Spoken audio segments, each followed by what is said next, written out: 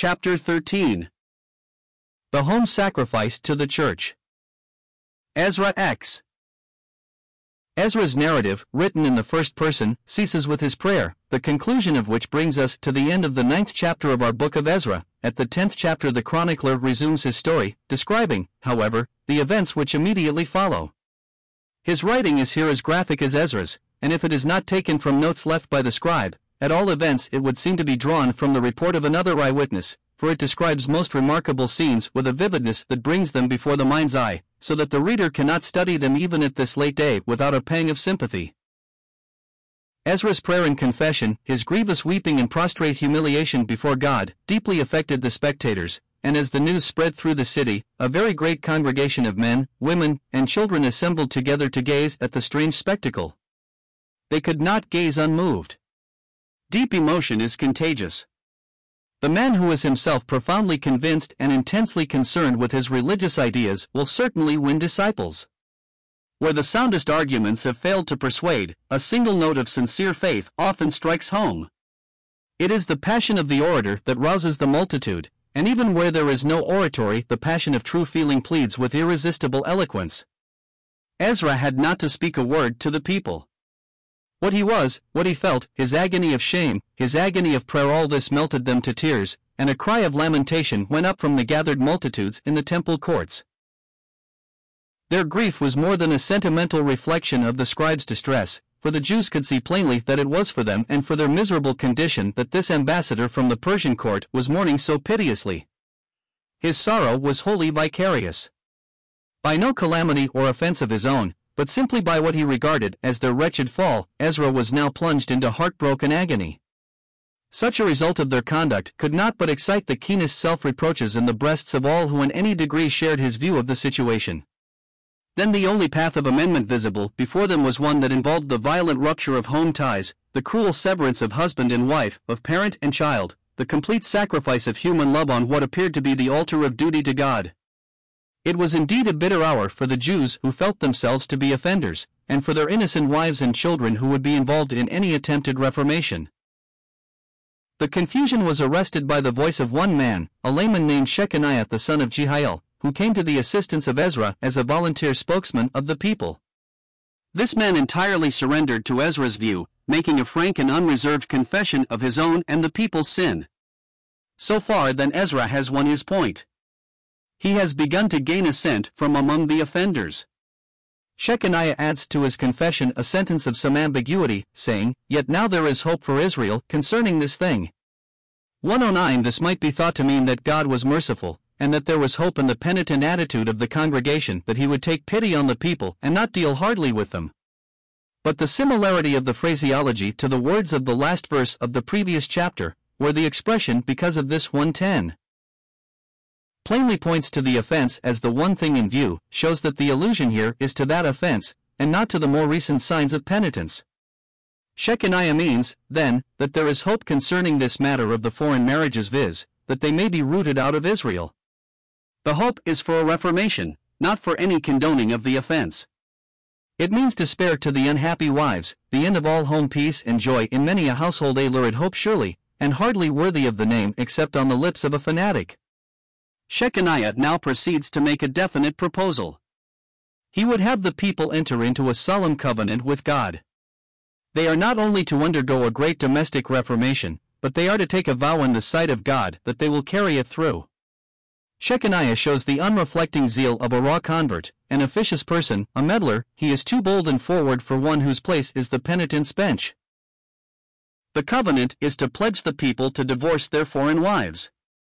Yet the unfeeling man will not soften his proposal by any euphemism, nor will he hide its more odious features. He deliberately adds that the children should be sent away with their mothers. The nests are to be cleared of the whole brood. Ezra had not ventured to draw out such a direful program. But Shechaniah says that this is according to the counsel of my Lord, 111 using terms of unwanted obsequiousness unless, as seems less likely, the phrase is meant to apply to God, i.e., to be read, according to the counsel of the Lord. Shechaniah evidently gathered the unexpressed opinion of Ezra from the language of his prayer and from his general attitude.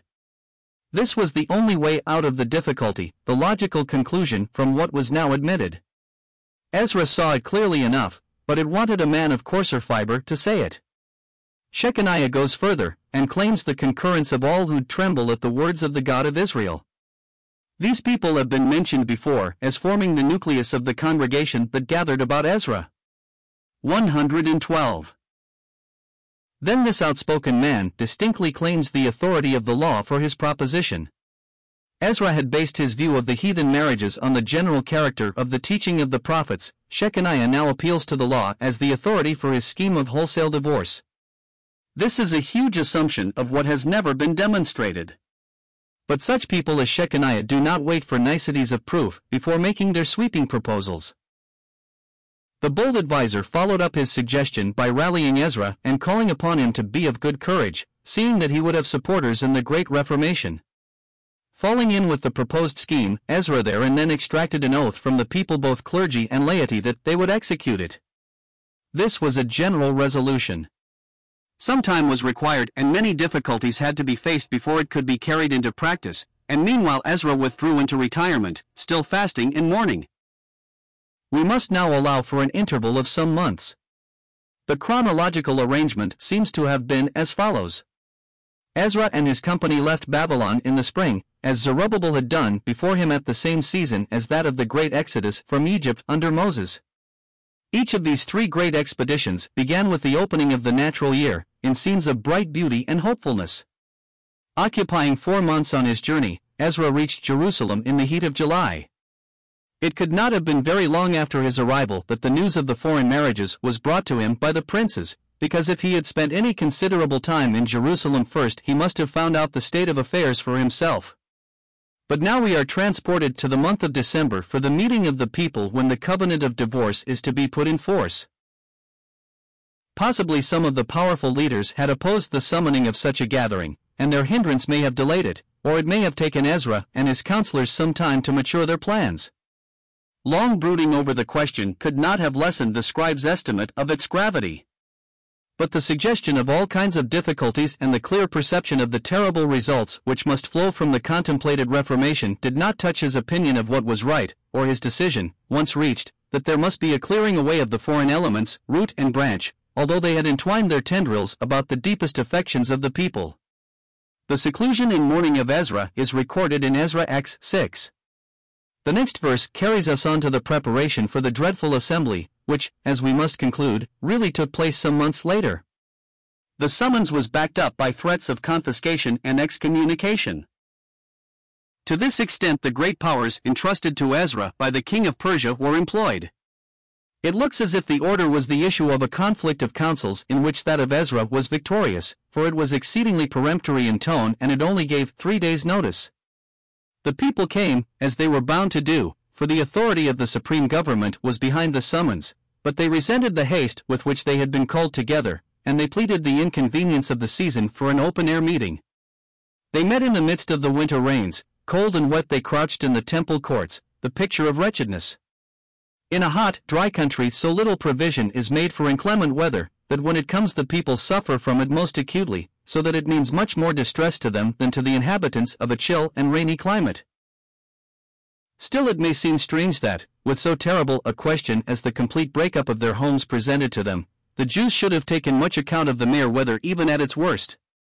History, however, does not shape itself according to proportionate proprieties, but after the course of very human facts. We are often unduly influenced by present circumstances, so that what is small in itself, and in comparison with the supreme interests of life, may become for the moment of the most pressing importance, just because it is present and making itself felt as the nearest fact. Moreover, there is a sort of magnetic connection between the external character of things and the most intangible of internal experiences. The November gloom is more than a meteorological fact, it has its psychological aspect. After all, are we not citizens of the great physical universe?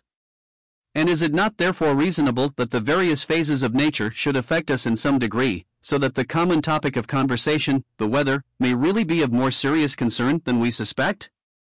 Be that as it may, it is clear that while these Jews, who usually enjoyed brilliant sunshine in the fair blue Syrian sky, were shivering in the chill December rains, wet and miserable. They were quite unable to discuss a great social question, or to brace themselves up for an act of supreme renunciation.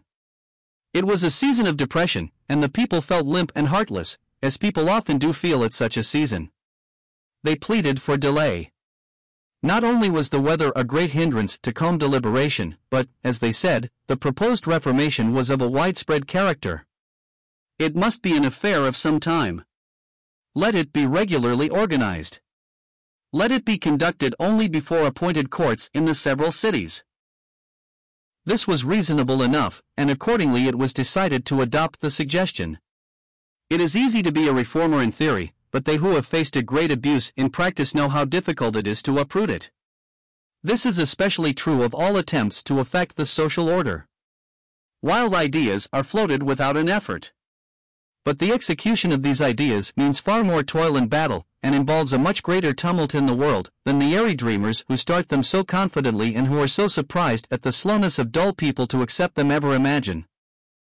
Not only was there a successful plea for delay, there was also direct opposition to Ezra's stern proposal, although this did not prove to be successful.